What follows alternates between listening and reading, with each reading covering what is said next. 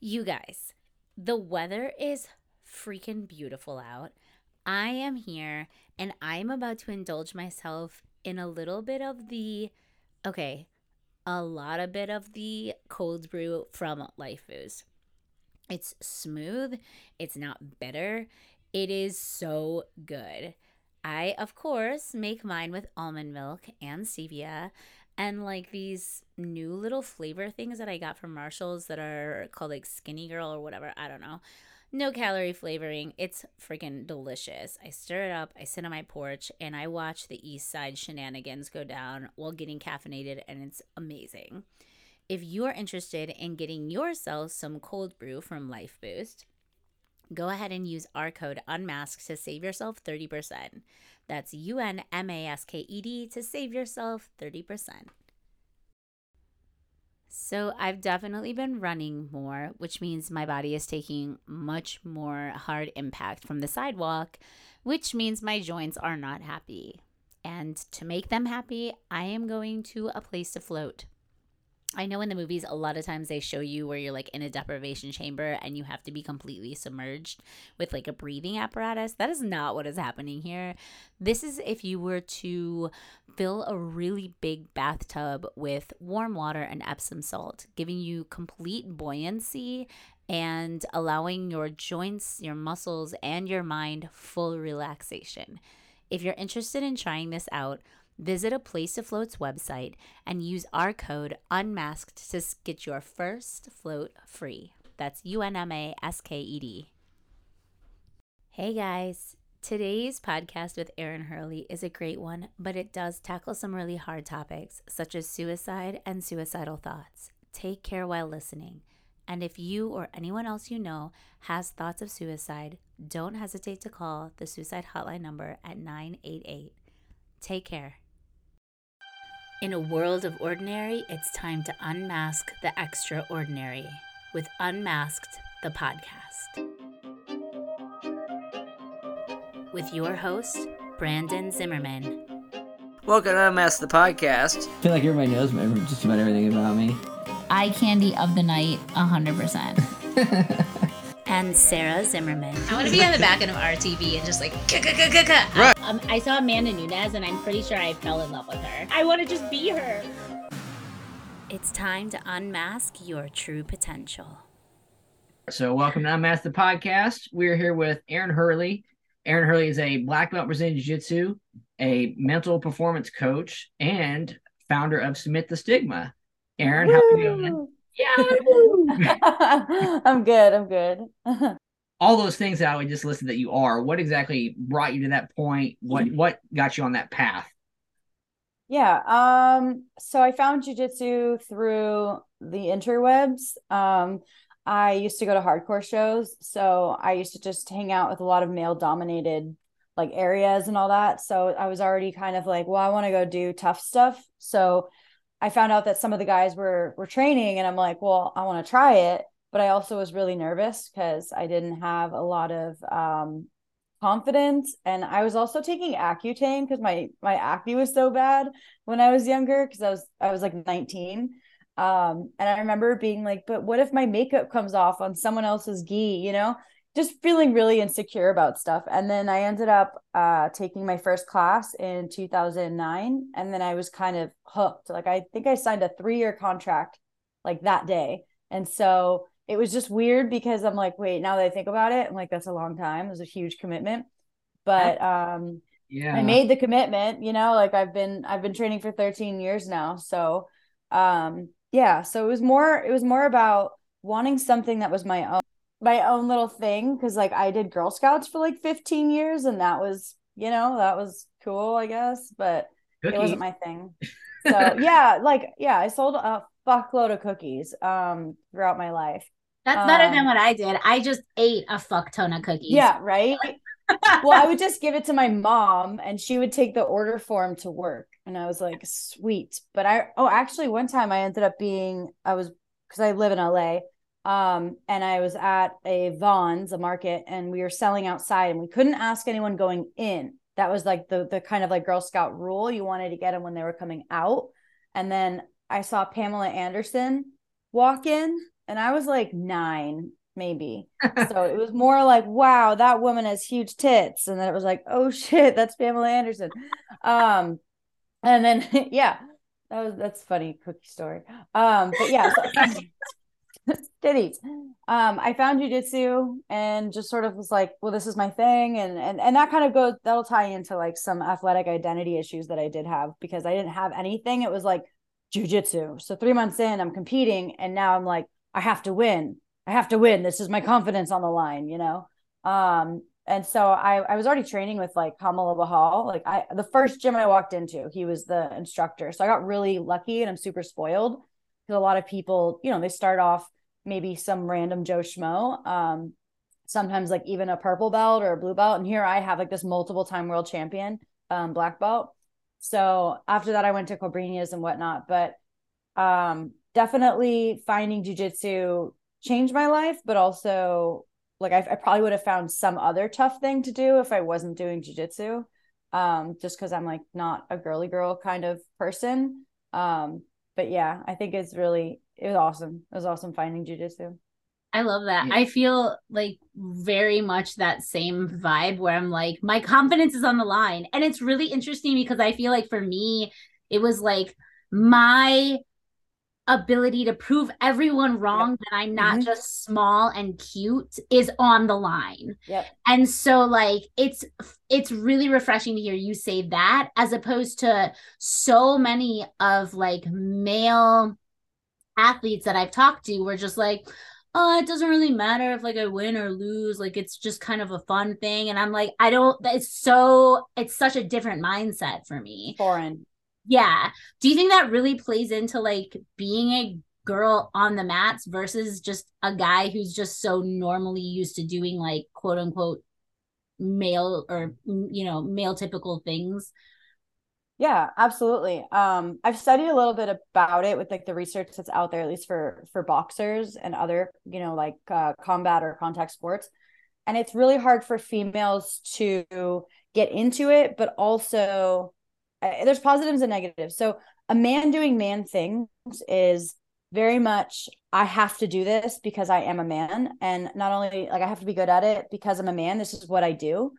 And so it's so intertwined usually that can compromise their ability to see their own identity as like, maybe I'm not masculine enough or I'm too masculine. So females don't really have that. Females do the thing, but we are not that thing. So there's a little bit of separation, I feel, but also we end up losing our femininity when we try to belong. And now we're trying to be dudes, you know, like we're being one of the dudes. So it's hard to measure your femininity against, you know, like the other men that you're training with. But also it's a positive because our femininity is not necessarily in question. It's kind of separate. So it's not necessarily you do this thing, so therefore you are less feminine. So it's weird, really. Like the masculinity portion can be really toxic, but it can also be really beneficial for people, especially if they don't identify or they do identify as like super masculine.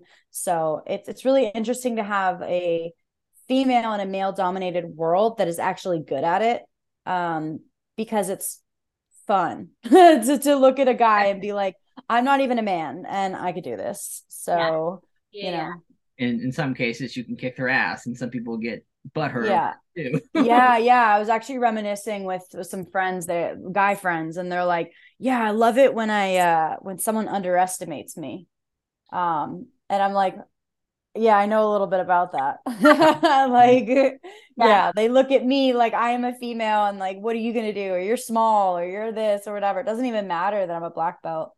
They still, you see it on their face. You kind of break them a little bit where you could tell they're like frustrated with themselves when I'm getting the best of them. And then they finally, well, hopefully, you know, give in and go, wow, she actually knows what she's doing. She's trained. She's put the hours in. She's paid her dues. It's not just like, oh my God, I lost to a woman, you know, which happens with lower belts for sure. Yeah, I think I've seen, because I follow quite a few, like just a lot of jiu-jitsu people in general, and some of the women I'll see in their stories will post things. It'll be some total dick bag being like, oh, I can totally kick the shit out of you. And somebody's never even trained, you know, that completely is just like blind to the idea of you probably don't know how to fight. Like you're not going to see red. Like it's just not going to happen. Yeah. The see red. Yeah. I love that. There was a MMA fighter at Black House when I trained that his whole thing was, when I see red, my opponent sees black. It was like, this pro wrestling. almost, right? He might be in pro wrestling now because it'd be a good realm for him. I know. It's like he's really working on his mic work right there. Yeah, like his promo and stuff, like for sure. Yeah. I hate that because like when I fight, I just like smile. I do the heart symbol, you know, like I just have a good time. Like I don't. It doesn't have to, like, it's violent as it is. You don't have to make it like you're just gonna kill somebody. Like it's an art. It's fun, you know. Yeah, and like we're already simulating murder. Like we don't need to make it real. It's very real as it is. But having fun is like the best way that you can go about things, because if you're not having fun, why are you there? If you're not having fun, you're going to be questioning like how dedicated you are. You're going to be frustrated maybe like with outcomes, because then outcomes, it's like, well, if I'm doing this, I should win. So it's like kind of thinking about the journey and not the destination kind of thing. So like that's a really good approach, is to actually enjoy yourself and to not be so focused on the outcome. But when you do become so focused on the outcome, as I was coming up the ranks, because I'm like, I dedicated my life to this, and you know, I'm really good, and I've proven that I'm good. So now I should be good again when I enter this tournament. And I won that tournament, so clearly people are going to expect me to win this tournament, and that can get really, really messy when it comes down to it, because it's like, why are you there, and what are your goals? And if your goals become something that you can't really control too well, that's really frustrating, having your whole identity and self-worth tied into something that you have very little control over. That was something I needed to hear this morning. Thank you. You're welcome. I think I definitely was just telling me, I was like, practice isn't fun for me. It's work because I have goals. But you're right. Like if I'm not having fun, then what am I doing? I'm spending all this money, all this time for a goal that I genuinely can only control half of the outcome. Like I can only control what I do in. And so like there was something in my studies that I always held on to, and it said you can influence someone else's performance, but you cannot orchestrate it. And I was like, you can't pull the strings, you can't press, X, X, X, X. Like you can't control what they're going to do at all. You can't control what the ref is going to do. Like you can hope that the ref knows the rules and that, they're awake enough and they're paying attention enough to really give you the advantage that you deserve, or, call out of bounds when it's necessary, or give the penalty, or don't, or whatever it is. They have to be so aware. But people make mistakes. People are human, the refs are human. So you can't always say like, yes, this ref is going to be super consistent and they're going to do their job exactly how I expect them to. It's also an interpretation of the rules and other things. So you can't control the weather. You can't control the traffic on the way. You can't control, there's so many things. So just going into like just regular like therapy, like anxiety inducing things where you can't control, it's like, accept what you can't control, which is obviously really, really hard. Like it makes it sound super easy, like just forget about it, and you're like, no big deal. Like I care, like I care a lot. I know, and I don't think that people understand. I was like, I think my anxiety it comes from the genuine, like, I don't know if I want to say like bet that I put on myself, but it is, I just care so much, so that's really good advice. That actually, I think, so all of this being said, this is coming from all of the studies you're doing for your mental performance coaching that you're doing. Do you want to talk a little bit about that? Like, what is that like? How did you get into that? So I've always been really interested in like the champion mindset. So, I've trained under 3 multiple time world champions. So Hamelo, Cobrinha, Marcelo Garcia. So being around them, and you're like, I want to be this person. I want to be like them. How can I be like them? And sometimes it's like, well, what if I just do what they're doing? Okay, let me tell you, that doesn't work. Let me just have them guide me and passive aggressively tell me when I'm not doing well. That doesn't work either. let me just dedicate my entire life and money and time and everything into this. Well, that doesn't work either. Because now, like we said, like you got all your eggs in one basket and now your whole self-worth is tied into these outcomes. So it was really difficult. But the thing that made me so intrigued just right from the beginning was the fact that these guys would win a title. And then like the next day, they're like, all right, what's the next one? What's the next one? And they were so hungry, but never satisfied. And so it's kind of this rat race. And it took me a very, very long time of being in it myself to realize that it's not really about the titles, because even if you did win the title, if you're not satisfied, if that's not enough for you, then you're going to be seeking out the next time, and you can't win everything. It's just not, I mean, it's not human. So, you know, losing becomes something that's like, oh my God, there's something wrong with me. I should have won that. And then it becomes this obsession. So this obsession with winning, like I worked for Gracie Mag for many years, and being a journalist, I was, you know, I had to ask the right questions. You can't, you know, if you're like, how do you feel after winning this world title? They're like, I'm very happy.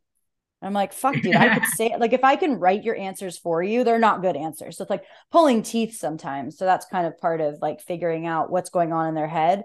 They can't always say it, but I always wanted Corina to retire, and then I could be the one to report on it, because I had been with him for so many years. And like, I'm like, yeah, like if anyone's going to report it, it's got to be me. And that never happened because the guy doesn't really think of anything like pure retirement. I think he was scared of that word and not competing anymore. And that's the thing. So if you just keep on going and going and going, like the goal really isn't there. You can't make this goal of like, I want to win all the time. Like, you're not satisfied. You're hungry all the time. And then you're never happy with yourself. And then you're constantly looking for that greener grass of like, well, if I just win this title, then I'll be satisfied with myself, or then I'll be proud, or then I'll be happy. So during the pandemic and not training and everything, because I had gone into MMA by that point. So I was doing a lot of like Dutch kickboxing and stuff. And then I realized that, you know, I was searching like, what can I do with the things that I've already done, which is like interviewing and caring about, you know, the mind. But I was like, I don't want to be a psychologist. I was a psychology major in college for my undergrad. And I was just like, this is not what I want to do. It's very clinical. It's very by the book. It's very sterile, I guess you would say. And I'm like, this is not me. I'm the type of person that just wants to like sit down with someone and be like, so what's up, bro? And then, you know, like with Submit the Stigma, you know, starting that, it was like, well, let's start bringing in the conversation of mental health, because people are scared of mental health.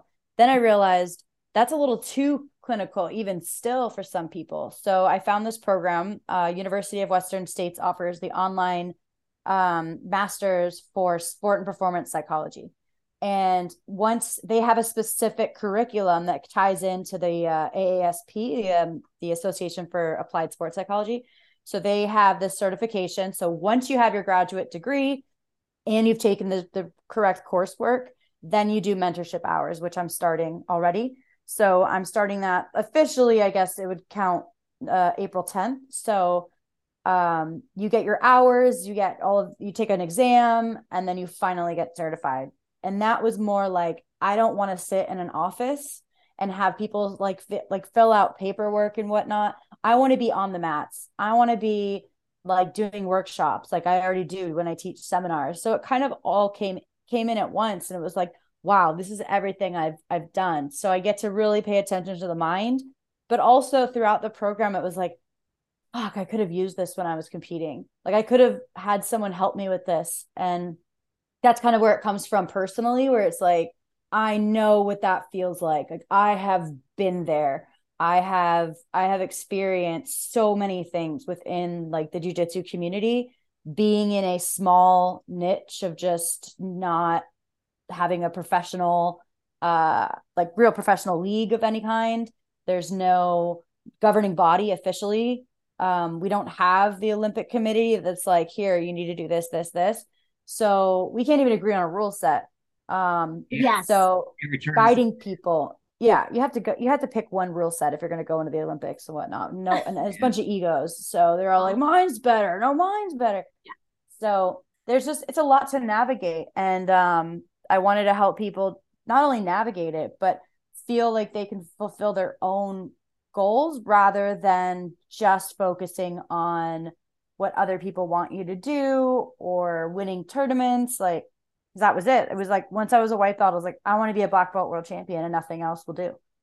So it was just like, that's it. And then everything became just that. And it was like, I can't, that like, who fucking does that? Like I just started, like I'm a white belt, like, you know?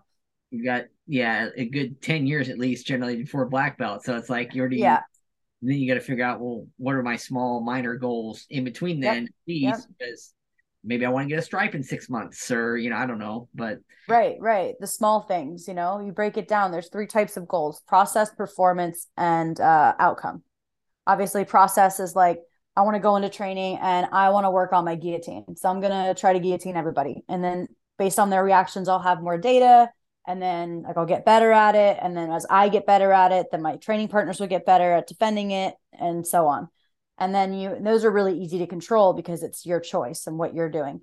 And then you have performance goals, which is like, well, you know, in my matches I want to make sure that I use that guillotine that I've been working on. Like that's what I'm going to go for. If I can accomplish that, I'll feel really good about myself. And then outcome is the least controllable.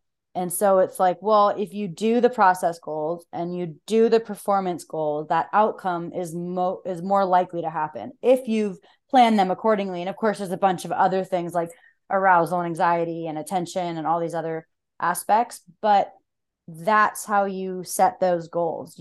You set them in small chunks, and also in terms of like, how successful am I going to be and how much is this out of my control, and then you build from there. So like, yeah, breaking it down is huge, but also choosing the right goals. A lot of people choose goals that are not realistic. And so like being a black belt world champion before I even gotten my first stripe, like someone should have been like, shut the fuck up. Like, just chill. That's the entire mountain when you need to take a couple steps first.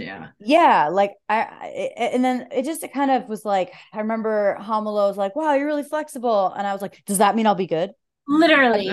Yes, that's how it feels. Everyone's like, wow, you have really good like movement. I was like, does that mean I'm awesome? Does that mean I'm the best girl you've ever seen? And I'm like, sometimes I'm like, why am I like this? Yeah. Well, I mean, validation is nice, but at the same time, like when you have these lofty goals and you have no idea how to actually get there, you're just like, is this it? Yes.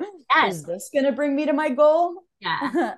Yeah. I think of like the guy with the butterfly. Literally, that's what I was like, I'm that meme with the meme. Yeah, literally. No, I think that I actually started using a planner called the Passion Planner, and they really did a beautiful job of like breaking down like a goal like roadmap, basically like what do you want in here, and then breaking it down to like monthly goals, weekly goals, daily goals, you know. But also we went to our marriage counselor, and we like, she broke us down like what a SMART goal is. And I think that people don't, I mean, that's not something that you learn about unless you're seeking out a therapist or something like that. Or, you know, I just genuinely didn't know about until I think I finally did the Ivy Tech, like class 1, how to be a student. And they were like, this is what a SMART goal is. This is what you need to be doing in school. And I was like, and that was what, like 4 years ago. Yeah. So some of the biggest questions are like, people are like, well, what are your goals? And like, you know, like you don't pick, you either pick like something that's huge or you don't pick a specific thing. It's like, I just want to win. Like, okay, but what are the steps to make that process and all those other things? Sorry, my dog is itching your ear. One of the questions that I like to use is, what does that look like? So like they'll say, I want to be better. Okay. Like better what? Better from what? Better to what? Better, like that's so vague. And then it's like, well, I want to win. And again, that's being really like, well, how are you going to get there? And then it's, oh, I want to be happy. Okay, buddy, that's a little like, how do we measure that? There's no way to necessarily measure that. So then it becomes, well, I want to I want to be able to pass a guard today, you know? And then it becomes, well, what type of guard and what type of pass are you going to use? a lot of the times people are like, okay, so when I get in the tournament, my first match, I'm going to pull guard and then I'm going to sweep. And I'm like, all right, so how are you going to pull guard? I don't know, I'm just going to pull guard. Well, what grip are you going to make? I don't know. Like, let's get really specific and into like how you're going to do this, because a goal is like, here's where I am, here's where I want to be.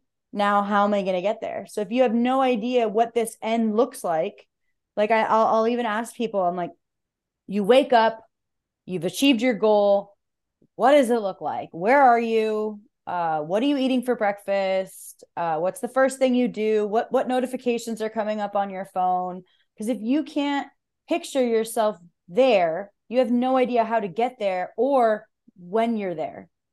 So you have to know what that destination looks like with all of those other factors in your life, because we know that like just because a goal is in jiu-jitsu doesn't mean that it's separate from our own lives. Like everything is sort of intertwined.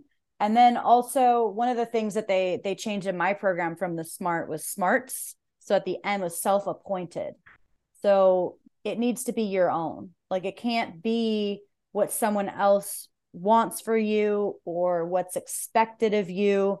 It has to be truly your own, your way, and your path, because otherwise the adherence to that goal is going to be way less likely, because now you're not doing it for yourself, you might be doing it for someone else, which is not as motivating. Yeah, so you don't hear as much.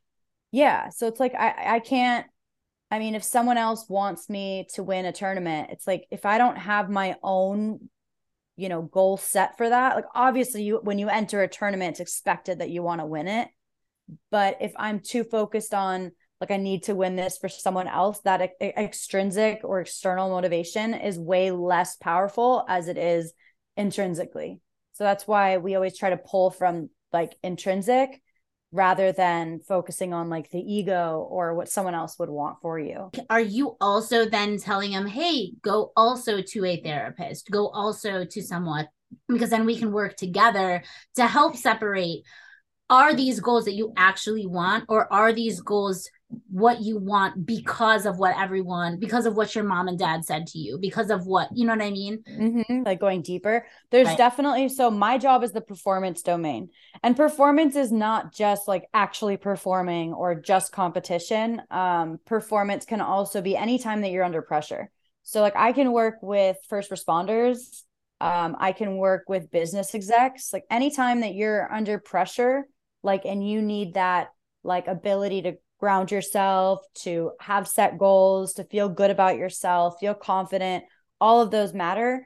That's what I help with. As soon as it gets into like, we kind of have this like image of like when you're unstable or you're kind of like not doing too well, like mentally, that's where a therapist comes in. As soon as you're stable and upwards, that's where my domain is. So it's my job to understand when I am no longer competent.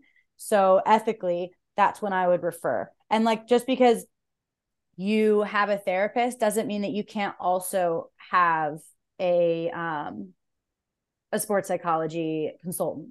And so working hand in hand, like that's super duper ideal, because I have a client who is a therapist or a counselor. I have a therapist who has a counselor or therapist.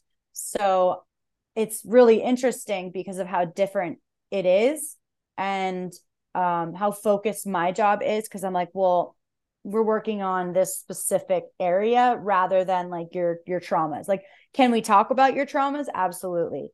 But I can't diagnose. I had to take a course actually where I had to diagnose people, because that's just understanding when they need to be referred. So if I have no idea, like, oh, that I can't be like, oh, that sounds like OCD, or that sounds like depression, or that sounds like whatever. Like if I don't know that and I can't identify it, then I don't know when to get that person care that I can't offer. But in the future, I actually have a friend. So my husband lives in Niagara Falls, Canada. So I spend, half my time there. And I have a friend who literally just passed her certification, her licensure for psychotherapy. And I'm like, already like, let's do a practice together, because now we can work together on the same clients and offer different services, but also collaborate so that they're getting like really true, like, I guess, care, you know? So that's like my dream, is to have like this inter, I guess, disciplinary team.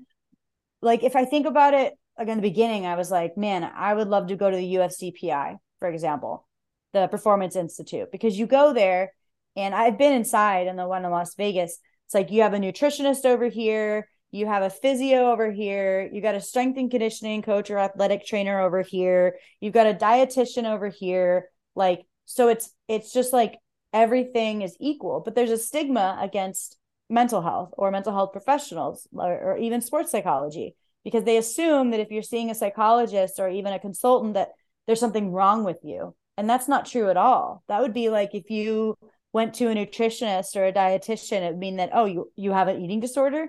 Well, no, you don't have an eating disorder. You just want to know what best to fuel yourself, you know, for what you're going to be doing. So that's kind of the same thing for sports psychology, but it's harder with the stigma. So if I'm just one of those stops along the way of their, you know, of their journey to get better, it makes it so it's like, well, yeah, of course I have one of those people. Of course I have one of those people, and I'm just one of those people on the list. So that's like my dream. I haven't had too much, like I've had people really interested in working with me already. So I don't really worry like I won't get clients, right? Yeah. But I definitely, there still is the stigma that like if people know that you're working with someone, then maybe that means that you had a, you know, you were failing, or you are crazy, or, you know, you're not good enough, you know? And so it's funny because those feelings are the exact things that I can work on with someone. But if they don't see me, then I can't help them. So Yeah. I like the idea of looking at it as like you go to a nutritionist to fuel your body, but at the same time, it's you're fueling your mind essentially with the good. You know, you're not putting junk in it. So I think if you look at it, I mean, it's becoming less of a stigma. I feel like nowadays, oh yeah, for more sure. jobs are offering mental health help. It's not nowhere near where it needs to be, Yeah. but it has improved. And that's where Submit the Yeah. Stigma can come in too. Yeah. So will you talk a little bit about that? Because I first heard about it from Jared. Yeah, Jared told us about it. And then I just think, I mean, personally, it's super important to my life and my daughter's life. And so we ended up making a donation for one of Brandon's like Christmas gifts one year. Oh, yeah. And so I was like, cool, like what else can we do with this? So talk a little bit about that, because I think you'd be better at explaining it than I would. Yeah. So it first started in 2016 is when I felt like made it official, but I was already starting to use the hashtag in 2015. So I've always struggled with my mental health, and also obviously being in the performance domain. Like if I didn't have my mental health working, then it was very hard to perform in the performance domain. And so for me, it was, I went to a therapist, not until I was like 21. So I should have seen a therapist since I was a kid. I was told by my private school when I was like in preschool that I should get tested for ADD. My mom took me to the doctor, the pediatrician that had known me for my very short life. He said, "Nah, she's just smart." Yeah, so, and I have ADD. Yeah, exactly. Yes, I am. And so I mean, for females, it presents differently. We don't necessarily have the outward hyperactivity, or like that attention deficit where we're just like, what's over there? What's over there? It's more intrusive thoughts, issues with like self-esteem and rejection. It's obviously with focus, it's, you know, it's there, but it's more like you can only really excel at the things that you enjoy. If you don't enjoy them, it's very hard to do them.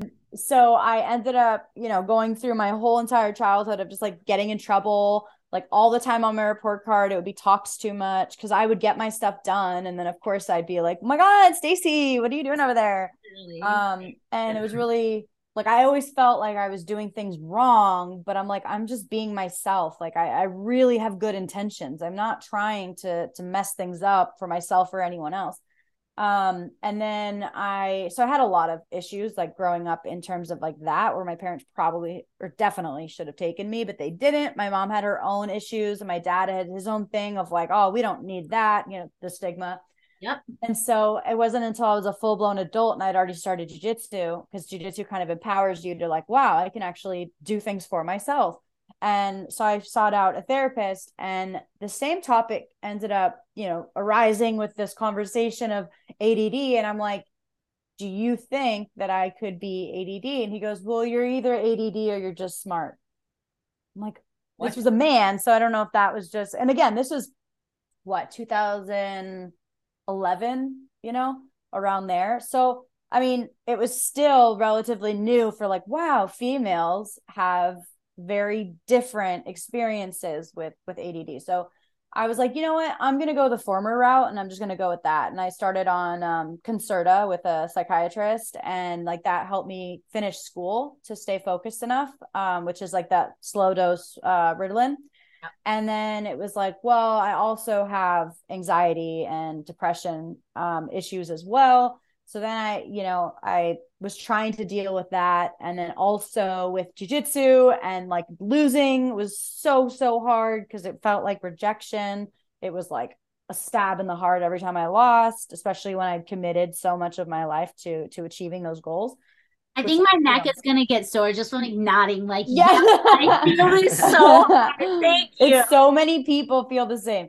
And so, you know, like it's hard because I was always like that crazy bitch, who like was really emotional. So like I cry when I'm angry. I cry when I'm just frustrated. And then you cry more because you're crying, because you're frustrated. Yes. Crying. Yeah, the hyperventilating, all of that. So like that whole rejection thing, like, man, I'd have times I'd go to class and I wanted to go with Stephanie, but Alex was there, and Stephanie and Alex always go together. And so now I'm scrambling for a partner, and I would just leave because all of a sudden that narrative in my head would say, nobody likes you. Nobody wants to train with you. Now you have nobody. So I'd go over to Cobria and I'd be like, I gotta go. And he's like, we started class. Like, where are you going? I'm like, I don't know. And I just like go like cry like crazy in the bathroom thinking everybody hates me, I suck, you know, all these things that like would just sort of snowball so easily in my mind. And so obviously, you know, coming to terms with realizing that I have something wrong with me, but like not necessarily, it's not my fault, right? So it's like it's genetics, it's like the trauma, divergent now. Yeah. Exactly. Yeah, I'm just special. Yeah. And so 2015 I was living in New York City, and I was with my ex, and we were living in an apartment in Jersey, and then commuting into the city every day for Marcello's, and unfortunately I got a call that my dad had died by suicide at home. And that, you know, it was fucking awful. You know, my mom found him and all this stuff. But it was like I had been so transparent, and I've had a blog since I was a white belt, you know, and being like a reporter, being a journalist, you know, I'm like, you know, there's no way that I'm gonna let this go under the rug of being like, yeah, my dad died, I don't know, mysteriously. Like it's a disservice to not tell people this is what happened, because it is so common. Yes. And the more that we sweep it under the rug, the more that it's going to happen, that people are not going to search for help because they don't think there is any.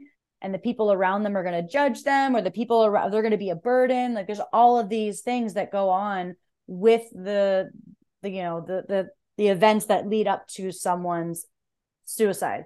I like to say that it's like people choose their own expiration dates, to the point where they're like, no, I'm done, I'm out.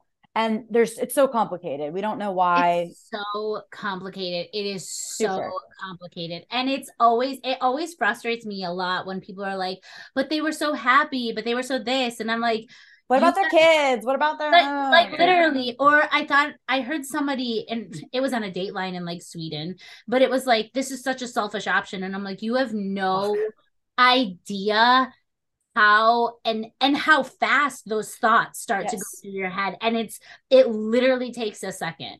Yep. You're just like, and you can't undo it. So it's so hard. It's so hard. Yeah, And it's very, and like, how do you explain it when you don't even know why yourself? exactly. You know? Because you definitely have those moments where you're like, but I'm so happy. I don't understand this. And you're like, why do I feel like this? And Yeah. you're like, because there's a scientific reason, and you can Yeah. get yourself help. I mean, we Yes, there's help. Yeah. had prevention hotline like plastered all over our walls in the house, Yeah. just in case, you know. Right. My Right. daughter deals with anxiety, depression, ADHD for me, please, Yep. and a side of anxiety. Thank you. Yep. Yep. So, yeah. It's always there. And people don't get help because of the stigma. So what I did was I made a GoFundMe page, and I had people donate to the National Alliance on Mental Illness because they have chapters in every state. So I'm like, well, if my dad was ever going to research things, like he researched how to die, he would research something that didn't feel intrusive, or he didn't have to walk into a doctor's office because he hated the doctors. And so it was more about what resources are out there that are not going to make you feel bad about yourself. Because NAMI offers like peer groups and other informational stuff. So I found that a lot of people came out of the woodwork, and they were like, you know, my mom died by suicide, or I have deep depression that nobody knows about, or, you know, and knowing that there were so many other people in the community, I felt like I needed to stand up and say, this is something that is going on. And if you won't stand up, I understand.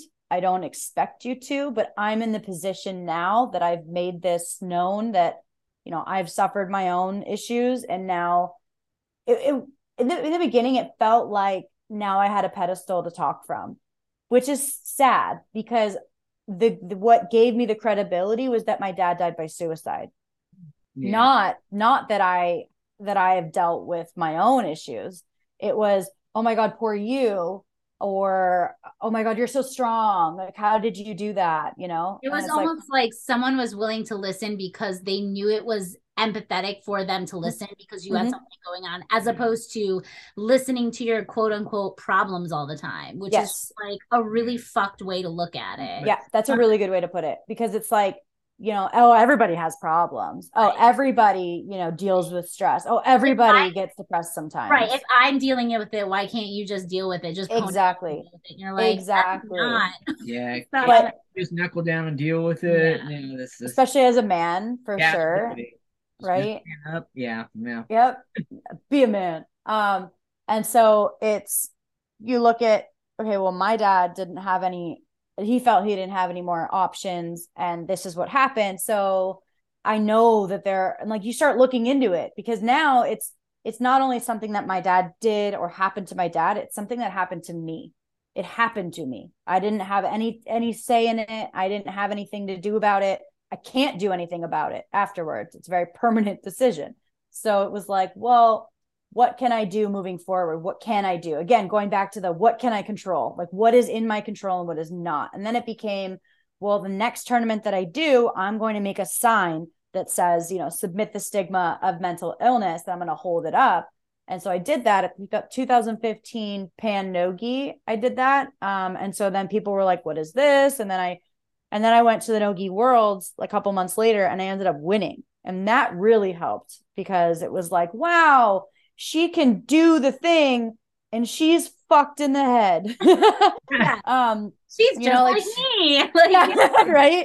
So it's like, wow, she could do that, and you know, suffer from all this stuff and trauma, you know, because it was like maybe 6 months later, not even. Yeah, it was less than 6 months later that I won. And then, you know, and then the next thing I win is the Europeans at Brown Belt. And it was just like, cool. Like, I'm building my brand as someone who, this is what I wanted to do. Like, I wanted to show that, like, you can be both. You can both have mental illness and win shit, which is obviously the only thing that matters, especially back then. So, I mean, it was definitely sending the message, and then having it as a hashtag. I just wanted it to be shared. Hashtags were a lot bigger back then too. That was a big thing. And so it was like, I needed to create a community. It wasn't about the money. It wasn't about the education necessarily. It was about the awareness. Like education obviously goes hand in hand with awareness, but you can't give someone any education about something if they don't give a shit or if they don't know about it. So it just became, let's scream this from the rooftops. And it became a really, really big thing where I would go teach a seminar anywhere around the world, and I'd say, okay, raise your hand if you've ever heard of Smith the Stigma, and there'd be people who had heard of it because it catches fire. It's definitely something that it's like, wow, like I've been suffering from that. And let's be real, a lot of people in combat sports in general have their own demons. You know, you don't just go simulate murder because you're completely healthy. Like, yes, you are, but say, I'm gonna fight this guy because I just feel great about myself. yeah, right. Yeah. Like I love war. I love fighting. Yeah, there's going to be a big number of people who are going to identify with it, but I really didn't know until I started it. And so now we have a whole board of people who actually tell me what to do and are guiding me and help me with stuff. And now we're like, hey, we should actually go for lots more money, because with more money we can do so much more. We can have more programs. We could sponsor someone who to go to therapy. We can do all of these things.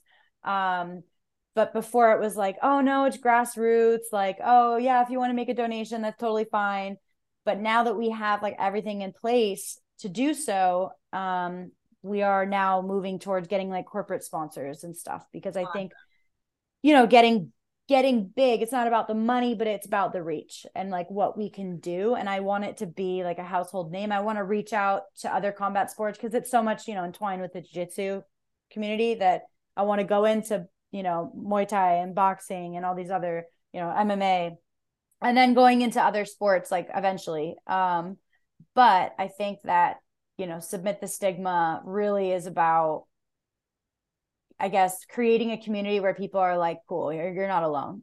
And that was something that I needed to hear, that when I went to these classes and Stephanie was going with Alex and I, didn't have a partner and whatnot, it was like, there's more people that understand. And now we have a mental health conscious academy course that now, with instructors and owners, they can do a 4-hour course every month. You get certified. We have them every month. And you do role play, you learn about the signs of maybe like someone who's going through a tough time, how to approach them non-judgmentally, how to help them if they want to get help.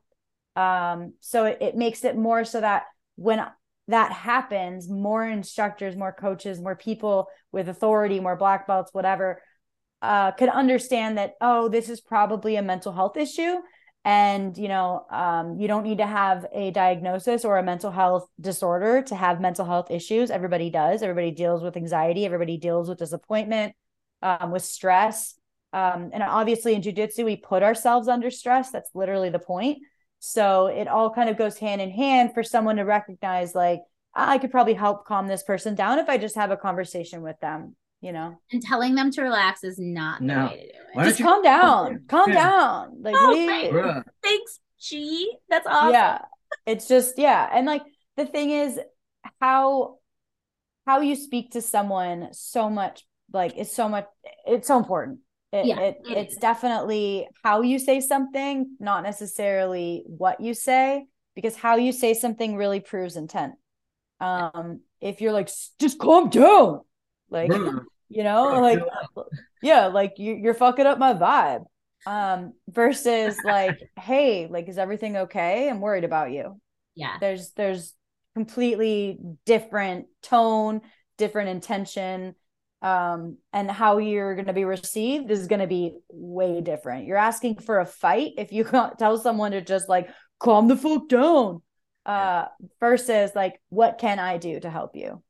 I literally, we actually teach that through a series called Second Steps in the elementary school that I teach at, because I think when you're brought up in a trauma-filled environment anyway, you are not taught the language of tonality. I think and I teach that to my students constantly, even not in second steps, like, hey, does it sound like this person is, sorry? If they're like, sorry, I'm so sorry, or sorry, or, like, it's such, and I said, we start learning tones before we even know the language. Yep. So tonality is so important. And the way you speak to people really resonates so much faster than what you're about to say.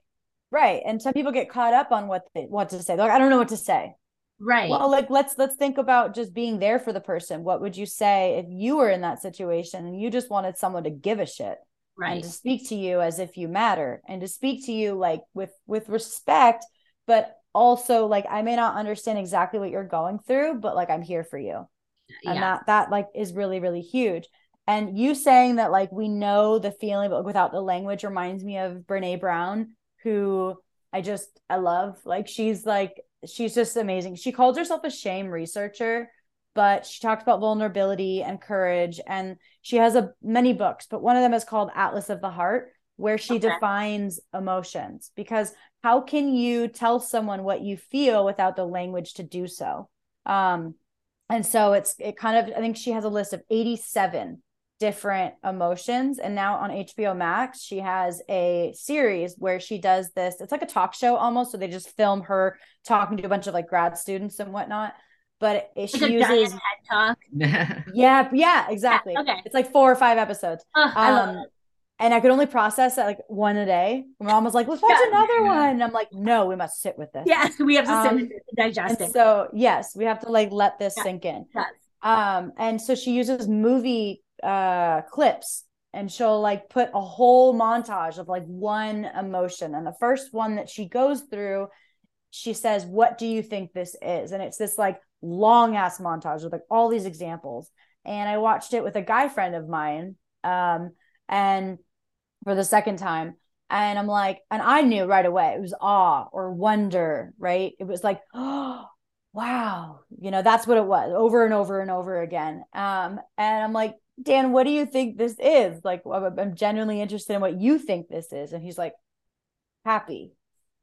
And I laughed because he doesn't have the words for it. Like he's like, he gets it, but he doesn't understand what the word is for it. And so, and men especially are more likely to not understand the language of emotion because, that's for sissies. Like, I don't feel anything. I'm tough as shit. Well, also just in like the literature we read, like I read, Little Women, and I read this, and I think Louise May Alcott like used a variety to become a better writer. You need to have other words, and so I show instead of tell. Right, exactly. So I was able to pick that up, whereas I feel like you're watching various different shows like Power Rangers, although I fucked with some Power Rangers. Hell yes, 4 p.m. every day. I read lots of comic books and right stuff, and I think like the vocabulary in those specific things are very different than if I were to read Pride and Prejudice, which I've never read, but I heard is pretty good. So it's so long. That's what I said. I was like, could we get it in graphic novel form? Yeah. So I mean, that's a really good point. And also, like, I think you brought up vulnerability, which is one of your 6 core beliefs that's submit the stigma, which is for me really hard to say at this moment. Sorry. How do you get people to be vulnerable in sports that is built on that backbone of like, I'm going to be tough, I'm going to be tough, I'm going to be tough? So the way that Brene Brown is able to spin it and makes more sense is that vulnerability is very fucking hard to do. It takes courage. It is one of the toughest things that you can do. Imagine going out there, going into a position, maybe you're in the finals of worlds, that everything is on the line. So most people would choose not to even do it in the first place. So people don't recognize when they're being vulnerable, but it's anytime that you take a risk. And oftentimes it has to do with another person, being vulnerable with another person, because now you can't control or orchestrate what someone else is going to do or feel or think or behave. So when you say I love you to someone, that's vulnerability, because now you don't know, you put all your cards out on the table. You got nothing else. Like you're in it. You can't be like, just kidding. I meant I kind of like you a little bit. Yeah. You're right. I think it was like Liar Liar at the end when she's on the plane and the guy's like, I love you. And she's like, thank you. Yes. Like, because now when you put all your cards on the table, the outcome matters so much more, versus if you don't put yourself out there, like, who are you to, you don't, risk, no reward. There's that whole, like, I think it was Theodore Roosevelt that said it, but it's like, not the critic who counts, but the man in the arena. How you can't criticize what someone does when they're putting it out on the line, when you're the one that's playing it safe and you don't even do that. Tell that to all the UFC fans in the audience. Right? Exactly. People. Stand them up. Yeah. I'm trying. Like, even before I started training MMA, I used to always be, because I watched UFC for many, many years. And I'm like, how hard is it to just like keep your hands up? And as soon as you do a sparring round, like the first thing that happens is it lowers. You're tired. It's just exhausting. And it is so exhausting. It's literally your body being like, please stop putting your hands up. And you're like, I have no control over this anymore. Yeah. Right. And you're just like chicken winging it now, because you're just like, I can't. Yeah. And so it's so easy to be on the outside and when you're not in it. And I realized that, I'm so calm when I'm not the one that's competing, but when I compete, I'm shitting my pants. So just the act of being like, wow, I'm the one that has something to lose. If you have something to lose, then you are vulnerable, and vulnerability takes so much courage. You're a bitch if you're not vulnerable. Like, you're a little bitch. You're a little bitch. You're a little bitch if you're not. How do we reframe that? Yeah, I'm putting it on my next shirt. We're gonna quote that. Don't be a little bitch. Be vulnerable. Be vulnerable. So I think that's what I've always done, is where I've empowered myself is trying new things and putting myself out there. So obviously there's two ways to go about it. You can go, oh my God, I put everything out there and I didn't win. Or you could say, I put everything out there, and that alone is so powerful and is going to serve me later in life when there's something that I want, but there's going to be a risk, and I have to have a leap of faith, and I have to believe in myself that on that day, like, this is what I've had to tell some of my clients, is that a competition is not whether you are better than everybody else. It is not how good you are. It's how good you are on that day, in that moment, in those circumstances. So that's why, like, you want an even playing field, because you want to be able to say that on this day, I took whatever was thrown at me and I still accomplished my goal. We can't make it perfect. There's nothing that's going to be perfect. I used to try to eat the same breakfast. I used to try to, because I won one time, and I was like, well, let's try to repeat that whole thing. Let's eat the same thing. Let's sleep the same amount of hours. Let's listen to the same song over and over again. But there was no true, I was just like throwing things at the wall and seeing what would stick. And then it would be like craving that control. Truly. Exactly. So I'm like, obviously, if I can recreate this by doing things that I did before, but it's not about the doing, it's about the feeling and the thinking, because those are the things that are going to actually affect your performance and what you do. Like, you can't just tell yourself, like, I'm going to go do this. Well, how you feel about it matters. If you are nervous, like, that's going to affect your performance. You're not weak. It's normal. How are you going to deal with it in that moment? It's accepting that this isn't great or this isn't perfect, but this is what we're going to do about it. And so when someone wins a tournament, and there's so many times, and this is going back to the fascination I had, a lot of the times, if someone lost, like at the final of Worlds, they'd be like, he just had a better day than me.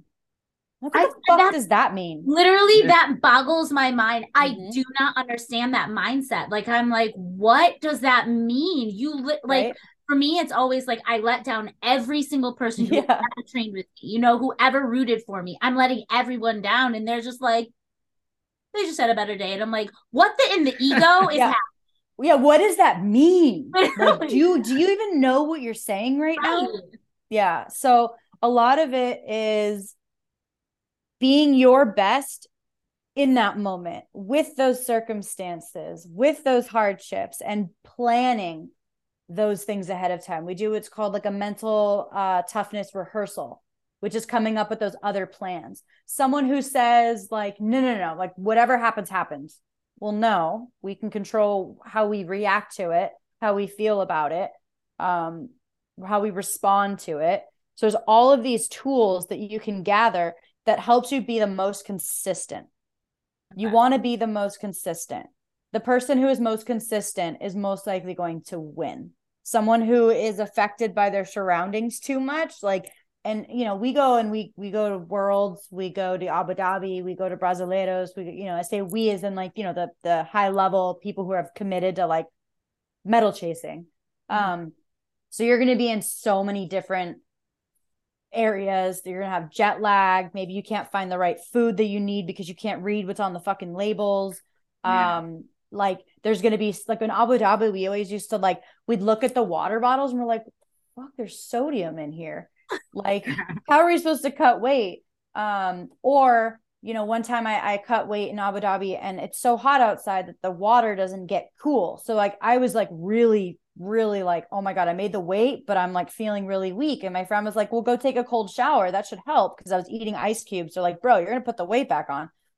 And it didn't get cold enough, and you're just like, like, what do I do? I'll take a warm shower. Yeah. Like lukewarm is totally cooling me off. So it's like, how do you deal with all of these circumstances? And that's what comes down to the mental toughness. And also, the whole like, well, they were just better than me that day. It's like, well, if you think about it, there's a lot of split decisions that we have to make in jiu-jitsu, in life, even if you think about even just driving, right?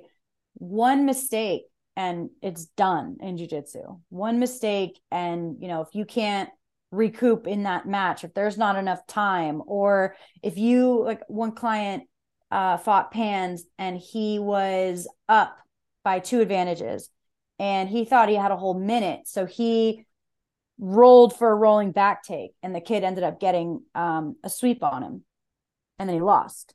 And it was like his choice because he didn't understand how much time he had.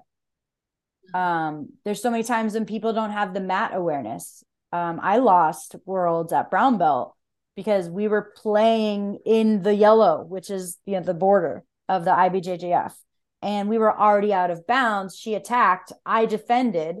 And then obviously it made me go further out of bounds. And they gave her 2 because it looked like I was fleeing, even though we were already in the yellow.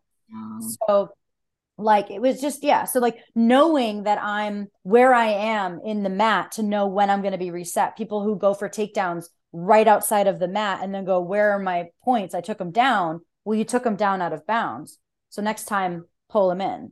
So there's so much that goes into like the cognitive processing, plus the emotions, plus the environment and how we feel about it. So it's learning how to create the most, I guess, opportunistic positioning, like in terms of how likely you are to accomplish your goal in that day, but that's why we watch competitions, like, because you don't know who's going to win. You truly don't know. You know what their capabilities are, but you don't know what their state of mind is on that day. You don't know if like you really don't know. We're human, we make mistakes, we feel, we respond to our environment, we do things that we can't even explain sometimes. So it's very hard to have a consistent performance and then know that when you go into the next performance that it's going to be exactly the same. You cannot recreate performances. You can do it. You can try. That could be a good goal, but like it's never going to be exactly the same, and that's also staying humble too. Like, not today, you could have beat me tomorrow, rather than this means that I am better than you. I am superior and I deserve more than you all the time. I had a friend that used to beat the crap out of me in the gym all the time. And like, we did a competition against each other and I actually beat him in the competition, which is like, mind blowing. I know. I'm like, holy shit, how did that even happen? Because I subbed him too, which is like, wow. I never sub him. He always either subs me or just like kicks the shit at me and points. So like, yeah, you know, I had my day, you know. Right, exactly. Do we still talk about that sometimes? Absolutely. Yeah. Hey, buddy, remember That is a one win. time? That one time I got you? No, I do. Anyways, I do. you know, I got the medal that day. You didn't, but it's cool, bro. That's awesome. Yeah. The first time I ever heard of sports psychology was in the Nike Plus Run app, and they have a sports psychologist named Andy Pettycombe, or his partner is there. And I didn't even think about that being idea. That did not even cross my mind. And now I'm like obsessed.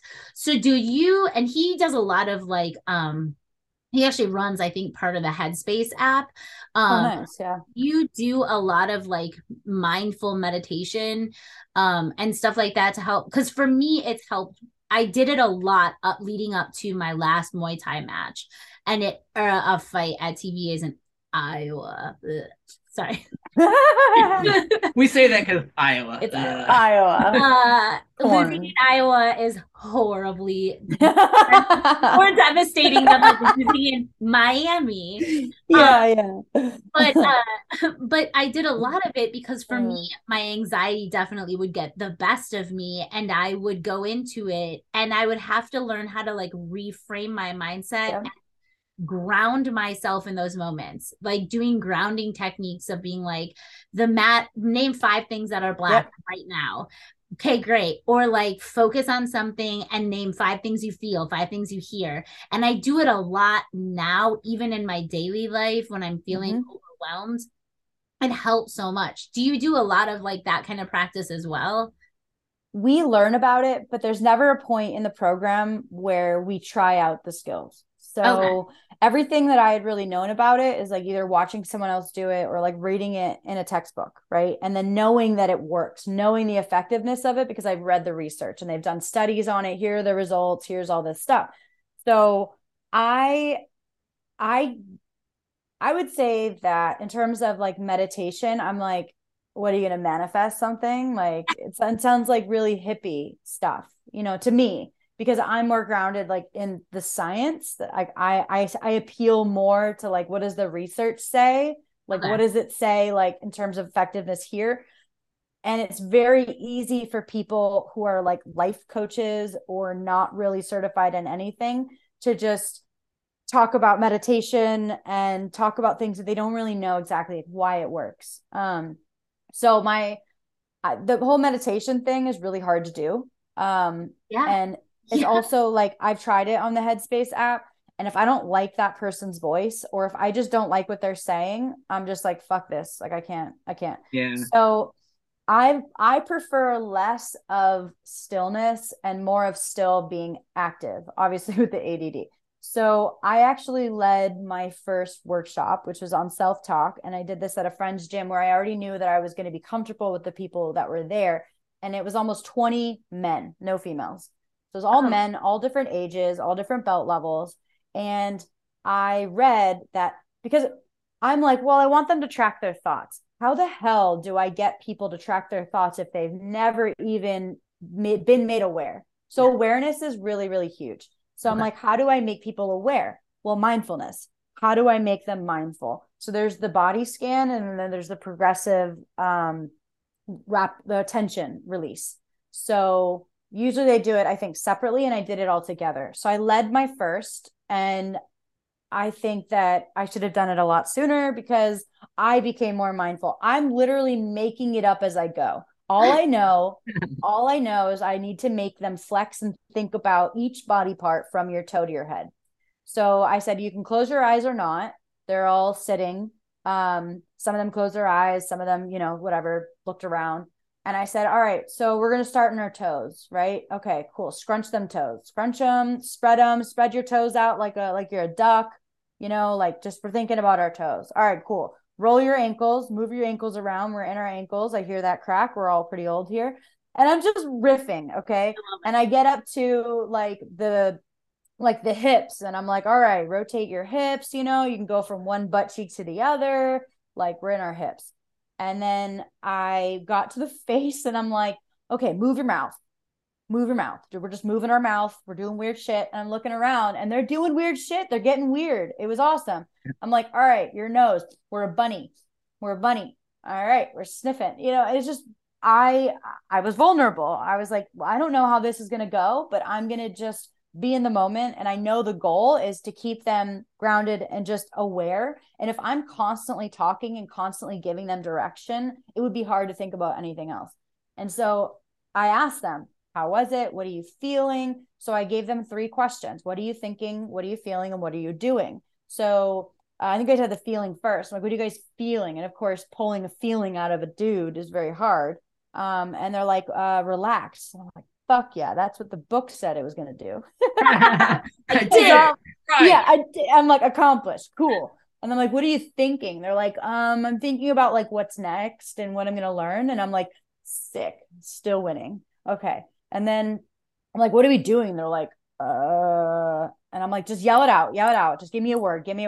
And that like push to just sort of like give that spontaneous thought was watching, listening, sitting. I'm like, that's it. That's literally what you are doing right now. You could have said breathing, blinking, anything, but it brings you to that present moment. And I told them, I said, we're not thinking about that argument that we had with a coworker earlier today. We're not thinking about what we're going to eat for dinner. We're thinking about being here. And so I said, you need to be aware. You need to be present. You need to be non-judgmental. So as soon as you think about your thoughts, like that's pretty meta, right? There's like a level of cognition that you're thinking about your thinking, right? But what happens when you add judging? So now we're doing the thinking. It happens automatically. Now we're thinking about our thinking and we're logging it. But now we're going to judge every thought that comes in. Why are we thinking that? And then you just kind of like go off on all of these tangents and now you're no longer present. So I'm like, try to not do that. In like Buddhist stuff that I've read, they're like, let it pass. I'm like, what the fuck does that mean? Now I'm thinking about a car passing me. Now I'm angry that the car passed me because I want to be the fastest on the road. So you can't tell someone without telling them exactly what they should be doing. Like, and that's what I've realized. What does that look like? What is passing a thought? What does that look like? It means not giving it a feeling, not assigning a judgment to it, but just being like, okay, next, or whatever it is that it takes you. So yes, mindfulness, because I became so much more present and aware of what was happening around me that night and for the following days. And this is me leading it. This is not me listening to a script. This is not me doing it just on my own. This is me doing it for other people, and it still had the same effect. So it was one of those things that was like, I remember texting a friend that was there. And I'm like, this shit fucking works. And like, obviously the books tell you that, yes, this is what it is. This is how you can do it. This is what you're going to accomplish. And this is what has worked in the past, but actually doing it, feeling it, seeing the results in other people. Like, I was like, holy shit, this is awesome. And then we moved on to where we did King of the Hill, and I gave them certain challenges and situations. And after every roll, they would go either write on their phone or a notebook and write just the instant thing. It could be, that guy's a dick.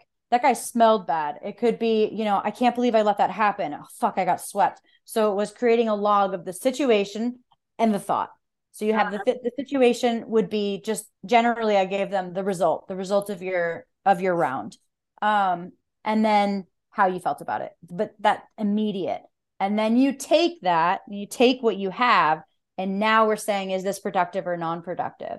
Because if it's not productive, it's not about being negative. So one guy, I'm like, so if the guys were all coaching you and you're out there, because he was a white belt, and you start competing, like what would motivate you? And he goes, probably you're a pussy. And I was like, sometimes. Really? Yeah, he's like, fuck yeah, dude. My friend's calling me a pussy. Like, fuck no, I'm not, Literally. I was like, some of my best, like, it feels always like, I think that self-talk is so frustrating. But as soon as someone says I can't do something, I'm like, yeah, let me just show you. But do you know what that would fall under? That would fall under negative self-talk. There it is. But what I'm saying now is, you have to also say, is this productive? Well, is it helping me in my goal? My goal is to get hyped up. I'm not hyped up enough. my friend calls me a pussy, boom, now I've raised my arousal level from a 4 to a 7, and I know that I operate really well at a 7. So it was productive. It helped you achieve that goal. But from face value, if I would have categorized it as either positive or negative, negative would be that connotation of like, this doesn't work for you. But if it does, it fucking does. Like, who am I to judge? So I kept it as, is this productive or not productive? So not productive would be thinking like, I suck. Well, that's catastrophizing. That's like putting one thing and like making it a absolute, right? Then there's the shoulding. I shouldn't have let that happen, or I should have swept earlier. Well, then that happens. You know, when people are like, they say, and you're like, who the fuck is they? Right. Like, who's they? Who right? are they? So the shoulding yourself is internalized pressure. So now it's like, well, someone back in the day, I probably don't even remember whether it was my coach or my dad or my mom or my sister or whatever. They're like, this is what you should be doing. Society says this is how you do it. This is what you do. And anything different is not good, or whatever it is that you've internalized. So this should doesn't help you. Should what? Who said that? Right. So then it becomes, I should have done this, but you're thinking about the present, what you did do. And now we're going to focus on a positive. So I gave them this thought. It was thought tracking. And then it became thought changing into but. So anything that you said that was unproductive, but, and then there's a productive spin. And the way that I learned this actually, which I thought about recently, I was never taught it. I just did it because I was told that I was too negative. So when I got my purple belt, it was, this person is complaining less and is less negative. And I was like, woohoo, this is awesome. Yeah. Like, look at me being so positive, when really it was just the outward. And so I learned that even if I was suffering, nobody wants to hear that. And so it came in the form of my Instagram posts. No one wants to listen to you go, I fucking suck, I lost, blah, blah, blah, blah. They want to see you say, I lost, but there's always next time. So it was a little bit forceful in the beginning, but it was more for, my followers to not be such a negative person. So even though it was ego driven, because I wanted more followers and I wanted people to like actually like me, so I wasn't always negative all the time. But obviously it actually helped me later on, because it was like, well, now regardless of the motivation of why I'm finding something positive about it, now I've taught myself the tool of, at least there's this, but there's this. So I called it like the but, People gravitate towards that a lot too, because you do a lot of hard things. You said you do hard things that a lot of people don't do. So right. Especially if you just take it on your chin and say, right. They got the sweep, they got the points, they won, but I did this right, and there's always next time or whatever. Mm-hmm, mm-hmm. People tend to cheer that on a little more so than this. They do. I suck. I don't want to do it anymore, because like people start going, I don't know what to say to this person, rather than I'll just put the clapping emoji. Yeah. And also too, I mean, for people like me who I see, like, I think we were just talking about this, how in awe of your ability to like bounce back from something is really like, it's kind of like when I look at how a jellyfish glows, like I'm like, that's so cool. I want to glow too. How do you glow? Like I want to glow my jellyfish, so I always look for that, because I also want to feel that when I bounce, when I'm having a loss. I don't want to always feel negative, and I don't want you to hear that. I just, I'm seeking constantly out that knowledge of how to do something. Yeah. I think sorry, go ahead. I think for me, a lot of it's been like, I try to categorize it as, okay, I'm one of a very small percentage of people that do this really hard thing.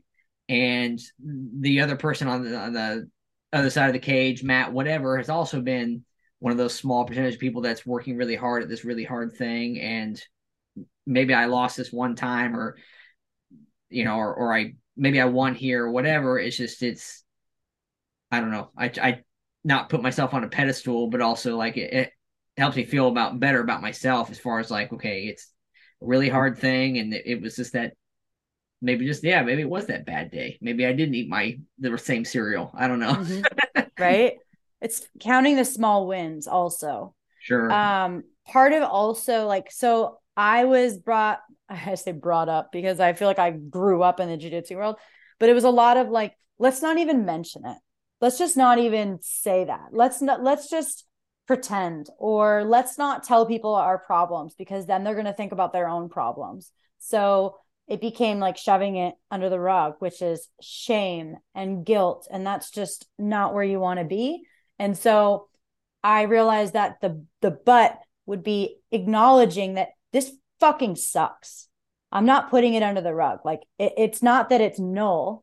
It exists. It is valid. It is valid to feel this way. And I'm going to feel it, and I'm going to cry, and I'm going to do these things.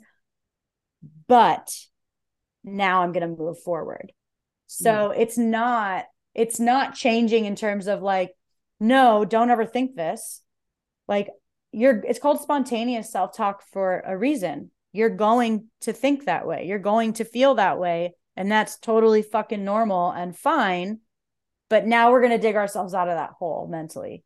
And we're going to do that for ourselves. So like, that's kind of where I come from, is like, I help people self-advocate, because advocating is really hard. I've had to like help people that are like, I don't know what to do with this. And I'm like, well, you need to ask for it. You need to ask for what you want. You're not always going to get it. And obviously there's tact involved, but you won't know until you try. My mom always said, when we go to the store and we're looking at clothes, she goes, you don't know till you try it on.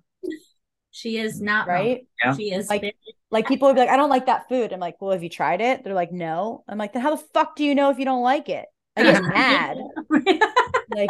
like, why are you judging it? You never even gave it a chance. Like, you just cast it off.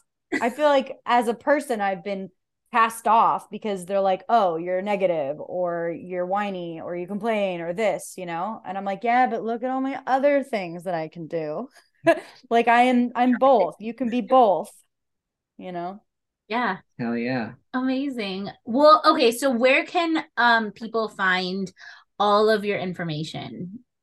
So I have my Instagram, which is just my name, Erin Herle. I've realized that I should probably create my own thing for the consulting portion, because people have been like, I've been trying to like put knowledge posts, and people just like go, oh, I love you so much. or like, here's some hearts. And I'm like, no, like read the info, like read the caption, learn something, ask me questions about it. Let's discuss. So I need to create a separate space for that. So I haven't figured that out, but it will be soon. And then my website, erinherle.com, and Submit the Stigma. The Instagram handle, as well as submitthestigma.org. You can sign up for the workshops there and donate and read about our values and what we do and our goals. And I think that's it. Yeah. Amazing. Hell yeah. This has been very helpful. Yeah. I honestly partly where I'm like, okay, I'm going to use this podcast to bring all the people who are going to give me all the knowledge that I possibly need to be better, because yeah. That's why I'm like, dude, I need to start a podcast. Like I need to do it and bring people in, and like, I want to pick their brain too, Yes, literally. Yeah. I'm like, if Terry Gross can do it. Yeah. Hearing people's stories and stuff is so interesting to me, and where everybody gets like, that's why we ask the origin stories. Like, how are you here? Why are you here? And what keeps you going in this moment? And we almost forgot our favorite question, which is, what is your superpower? My superpower is, oh fuck, being really witty and inadvertently hurting people's feelings with my snarky remarks. I roast people, and it's just effortless. And then I have to be like, oh my god, it just came out. I'm so sorry. I didn't mean it. So clever. Sorry. I am so sorry that was a spot on roast and that you could not handle it. Yeah, exactly. You need time. And it only happens when like, it's just like those little retorts, and then literally I hang out with all the people that give me the props, but every once in a while you meet someone and then they like take it a little too seriously. And I'm like, now I have to go see. I'm sorry. Yeah, like now I really took a chunk of their self-esteem and just like threw it in the trash. It ain't like that, bruh. Like, yeah. And then it's like, I'm so sorry, I'm so smart and witty and Literally. clever. I'm sorry. Sorry, you can't handle this greatness. But when you find someone who's really good at doing it back, then you have like magic. My husband. Yeah, he roasts. Thank you. Like, yeah, he roasts me more than any person ever can. And he stole my heart that way. I love it. I love it. You're like, what I'm doing, I'm amazing. Yeah, exactly. So we just kind of like go at it until we realize like maybe we're not joking anymore, so we should stop. Yeah. Now I'm crying. Yeah. Oh my gosh, thank you. Thank you. Truly, thank you for everything that you've done, for bringing awareness to it. Also, I'm gonna shout out the suicide hotline too. If you guys ever feel any of those emotions that you just don't know what to do with, or you're having any kind of suicidal thoughts, please call the hotline. You can call them or text them at 988, I believe it is. Yes, they just put that in place. Yeah. So it is a quick 3-digit number. We have it all over our house. Don't ever feel ashamed about calling. There's some great people out there who just want to help talk you through everything. So 988 if you need anything. Thank you. Thank you. Yay.